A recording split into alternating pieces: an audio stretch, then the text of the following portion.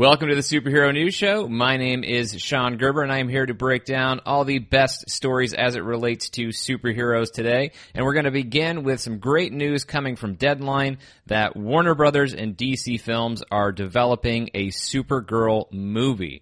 Now, this is big news. A lot of times when we see characters who are on television, as Supergirl currently is, we tend to write them off as far as the movies are concerned. But we know that's not always the case. You have Grant Gustin playing Barry Allen, the Flash, on the CW, and we have Ezra Miller playing Barry Allen, a.k.a. the Flash, in the movies, and we still have a Flash solo film in development. So this news about Supergirl it shouldn't be shocking, and it's actually really exciting. Now, in the same way that we had different casting from the small screen to the big screen, I think we will see someone other than Melissa Benoist in this role. I still think that there are going to be a lot of exciting possibilities, and we can just have a completely different version of the character. I don't really know what Warner Brothers is going to look at in terms of casting, but I definitely feel like this should be an open casting call. This shouldn't necessarily be a role that just because Supergirl is being played by a white actress on television right now and the character is normally white in the comics, I think an open casting call would be a great idea for this character. I think actresses like Zendaya, if she's free, if she can actually if she's not contractually limited to the Marvel Cinematic Universe playing Michelle, a.k.a. their version of MJ in the Spider-Man films for Sony and Marvel Studios right now, if she's able to go do that, I think Zendaya would be a really great choice for Supergirl. I also like Storm Reed, who was in Disney's A Wrinkle in Time earlier this year. I think they have a lot of great options that Warner Brothers can look at, and they just shouldn't limit those options as they're deciding on Supergirl. But something else I want to touch on with this topic that I find interesting just amongst the fan conversation is something to the respect of what this means for Superman. Does this mean that Supergirl will be a place to kind of bring Superman back into the fold, or should there be a Man of Steel 2 that introduces Supergirl before we get the Supergirl film? And I don't think this has to have anything to do with Superman, and frankly, I don't think it has. It actually does have anything to do with Superman. I think this was really just about this project got some heat on it. Somebody had an idea, whether it was led by Walter Hamada, who's in charge of DC Films right now, or the writer, Oren Uziel, who wrote 22 Jump Street, among his other credits. So I don't know where the idea originated, but obviously they have an idea that they like. There's no director or producer attached right now, but that's okay. Right now, it's all at the scripting stage and then seeing if a director wants to come in and is excited about this project and wants to hit the ground running with it. But I think this is a great project for Warner Brothers to develop, and then Superman can continue to work on its own development track. These two things, I mean, inevitably, of course, when Superman comes back to the big screen, we have a lot of crossover opportunities between Superman and this new cinematic version of Supergirl, and that will be a lot of fun. And speaking again of multiple iterations, we have Superman who's on the Supergirl television series, and of course we have Henry Cavill as Superman right now in the DCEU. So I think there are a lot of exciting possibilities about this, but first and foremost, it just is the fact that we are getting a Supergirl movie. And it's also encouraging to see Warner Brothers, I think, continuing to be out in front. Now, there's a caveat with this that comes with a lot of DC projects, which is we don't know if this is actually going to get made. We've had a lot of projects that have had their name. We've had a lot of name drops for projects, for film ideas, for DC Films and Warner Brothers over the years that didn't ultimately get made. But I feel like this is one that really could get made. And if it does, it really continues to put Warner Brothers and DC Films really out there as one of the leaders in terms of really having more diversity and inclusion within their films, and especially having more female-led projects, because they're putting their money where their mouth is with the Wonder Woman franchise, with Birds of Prey, and now adding Supergirl to that roster, I think is something that is really important and it's really great. And it's not so much just the social initiative of it. That part works too, but also just the idea of these are exciting characters who are fun to watch and really inspiring. And in the same way that we saw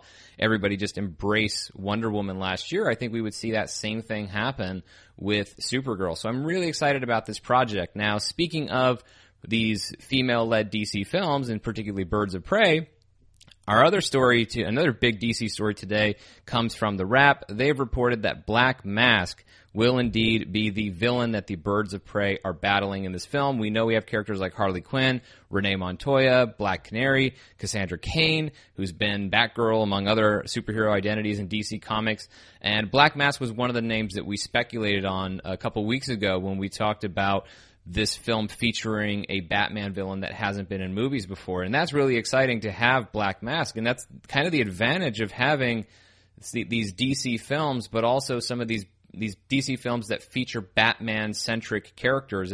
It's a way for us to get more of Batman's famous rogues gallery without necessarily having to have a million Batman movies, because there are so many great villains in Batman's roster that it would take a long time to really go through his rogues gallery, especially because certain characters get repeated over time, whether that's the Joker, who we've had a few cinematic iterations of, or we know, or at least the rumor is that Penguin is going to be involved after being a part of Batman Returns in 92, could be part of Matt Reeves' Batman film. And so it's nice to see other Batman villains being featured. And Black Mask actually has history with some of these characters, also has a lot of history with female heroes and anti-heroes in DC Comics. And Black Mask, if you don't know the character, Roman Sionis murdered his parents, and then he just basically squandered a family fortune, and then he made a mask out of their coffins that got burned onto his face, and then it was more of a wooden mask, but then they changed to more of a skull look in the early 2000s when the character came back to prominence in a Batman story arc called War Games.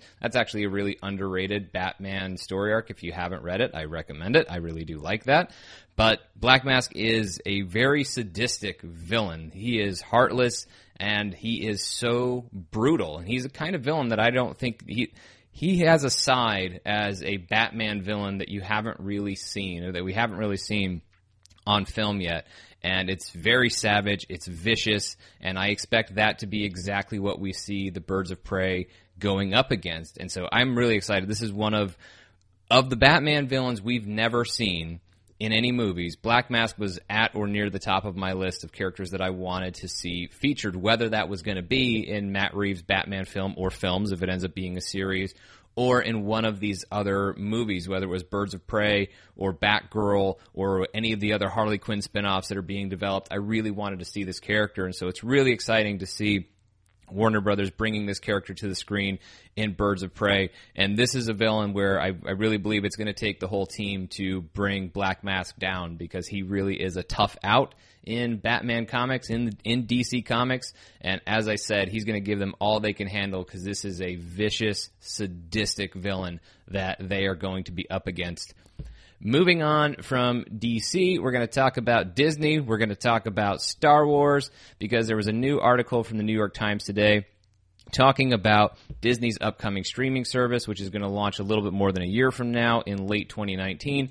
And the big hook so far for the Disney streaming service in terms of original programming is the Star Wars series that Jon Favreau will be executive producing. He's also writing the series.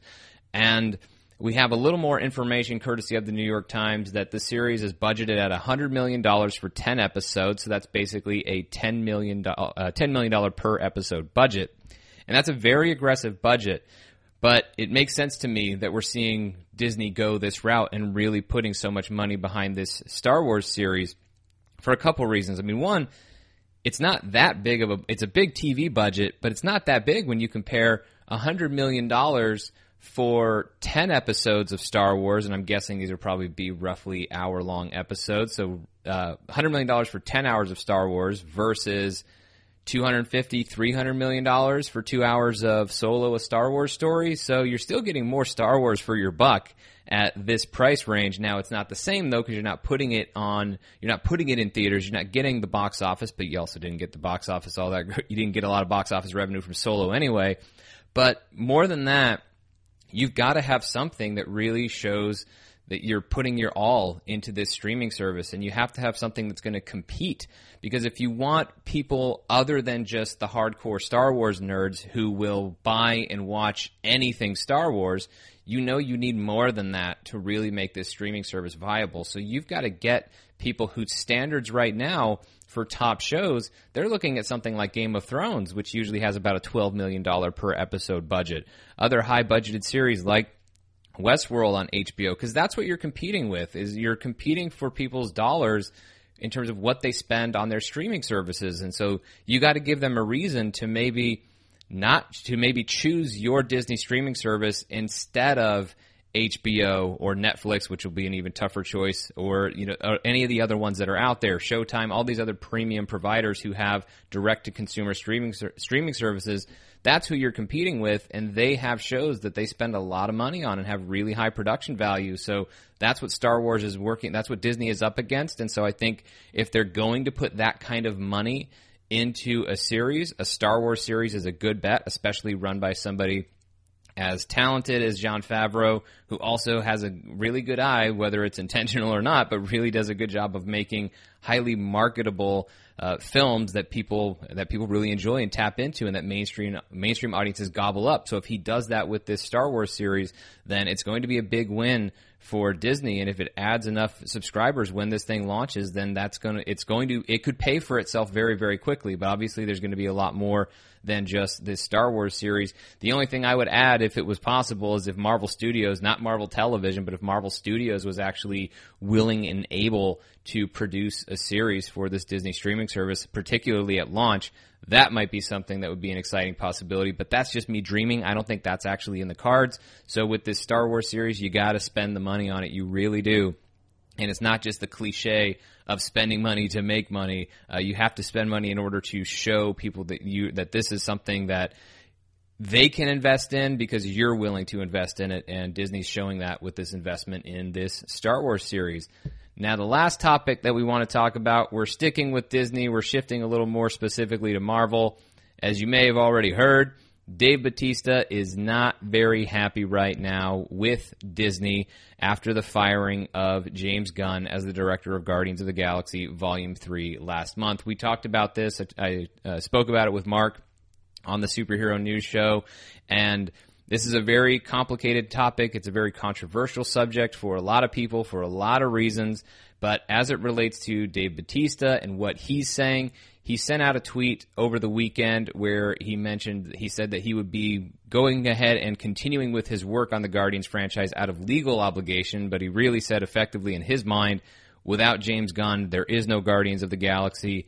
And he also said that he feels nauseated to be working for Disney after the firing of James Gunn because he feels they just succumb to pressure of what he called right-wing fascists and hashtag cyber Nazis. That's Dave Bautista's take on this. And then he also told the shortlist that he would be willing to ask for his release or to ask to be cut from or just recast for Guardians of the Galaxy Volume 3 if they don't keep James Gunn's script, because that's been one of the question marks ever since James Gunn was fired, is whether or not Disney would try to scrub Gunn's name from this film as much as they can, and a huge part of that would be making sure he doesn't get a screenplay credit. And that doesn't necessarily mean he wouldn't still get story credits or executive producer credits. That would depend on some other contractual situations from when James Gunn initially signed with the first Guardians film or when he signed for a sequel.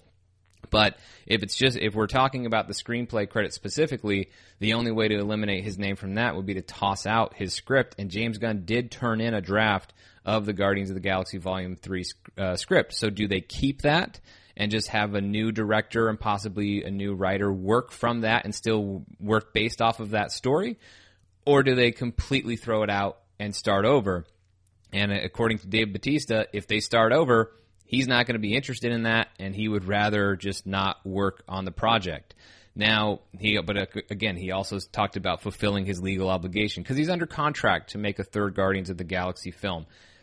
The bigger issue here, though, is that you just have a deteriorating relationship, and you have a situation where you have somebody who's working for Disney. Now, as an actor, he's not really an employee of Disney. He's an independent contractor, but he's working for Disney on these Guardians films. He's going to be showing up, we assume, in Avengers 4. I know Drax went to dust in that film, but presumably he's going to be coming back. And so with all of that in mind, how do you navigate this? Now, he probably doesn't have to do press for Avengers 4 because I don't think they'll have the people who turned to dust after the snap do press leading into Avengers 4. But if you just look at this whole situation with Dave Bautista right now, how is this going to play out over the life of Guardians of the Galaxy Volume 3?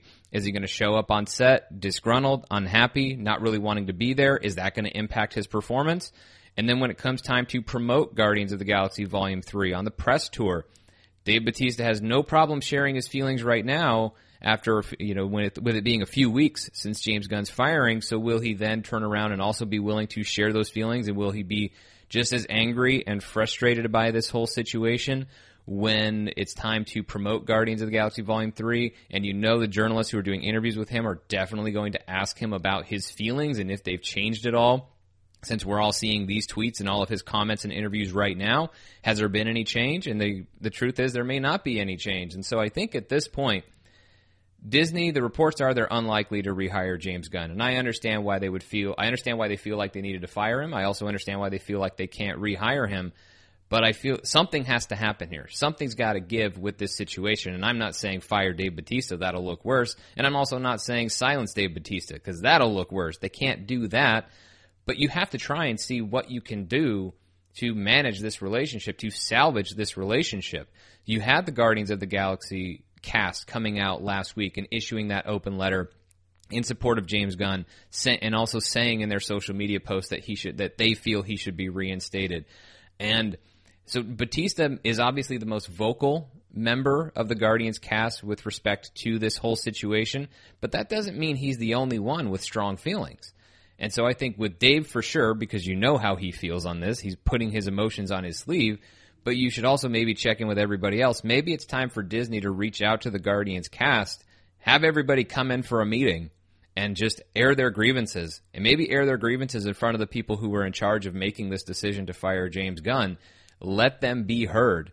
And maybe, especially if Disney can go into that meeting with an open mind, if they can go into an open mind instead of going in with the decision made that they already will, that they already are most certainly not going to rehire James Gunn. If they go into it with an open mind, let this cast be heard. They don't actually have to change their mind. The end result could still be that Disney says, look, we still can't rehire James Gunn. We're sorry. But there's a difference but there is value in business and management in allowing people to feel like they're heard, even if it doesn't ultimately change the result of the situation. People usually feel better when they get a chance to feel as though they've been heard, that they had the chance to air their grievances, and that what they think, what they feel, all of that matters. And it's better for Disney if all of those things happen behind closed doors, rather than continuing to have this play out in the court of public opinion, in social media, where there's just going to be new articles every day about the latest thing that Dave Bautista or some other cast member said, because we've had other people speak in defense of James Gunn, or come to, or at least supporting James Gunn and his redemption and his reinstatement, whether that's Kurt Russell, who spoke about it over the weekend. This stuff is just going to keep coming up unless Disney can get everybody together and maybe try to get them on the same page. And even if there's not universal agreement, even if there's no consensus over what the right call was or what the right call is now, at least give people a chance to feel like they're heard, to maybe settle these waters a little bit. Because if it keeps coming up like this, then this will just continue to be the dominant story of Guardians of the Galaxy Volume 3, and it won't be the movie itself. So I really do hope that Disney reaches out to Dave Bautista and other members of the Guardians of the Galaxy cast, give them a chance to, rather than just airing their grievances in social media, do it in the Disney offices, in front of the people who are in charge of making this decision, and also in charge of whether or not Disney sticks to this decision. I think that might go a long way, even if it doesn't change Disney's final decision as it relates to James Gunn's employment with Guardians of the Galaxy Volume 3. But that is where I will wrap up today's edition of the Superhero News Show. Thank you so much for watching, and I hope if you like this video, you will go and click the thumbs up button, share this video, leave a comment, subscribe if you're not already subscribed to our channel. And then keep up with us every day at superheronews.com, Facebook and Instagram at superheronewscom, and on Twitter at superheronewscb. If you'd like to keep up with me, you can do that on Twitter and Instagram at Mr. Sean Gerber. So for Superhero News, I'm Sean. Thanks for watching. We'll see you next time.